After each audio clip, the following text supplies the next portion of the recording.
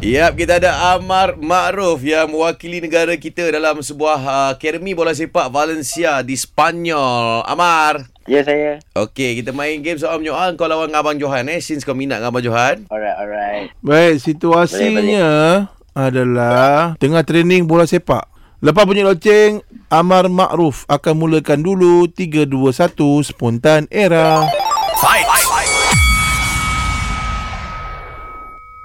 Training pukul berapa? Kenapa tanya aku? Kau Kat siap? mana?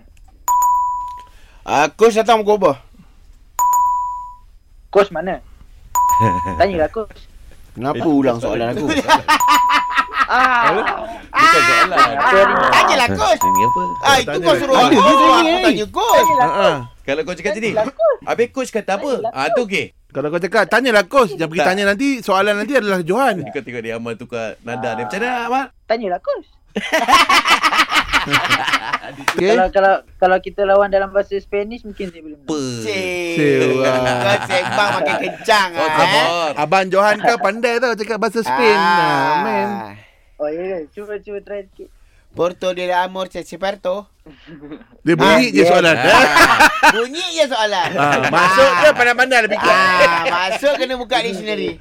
Okey Ammar, sebab Ammar dah kalah Ammar, kita punya undang-undang spontan ni bila dah kalah kita kena panggil nama peserta tu iaitu Johan yang menang ni. Abang Johan, kau panggil dia sampai dia sahut, lepas tu kau jerit kat dia, "You win." Macam tu. Abang Johan.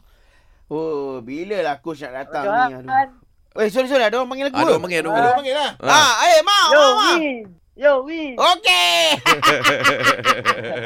Good luck guys. Terima kasih banyak. Sama.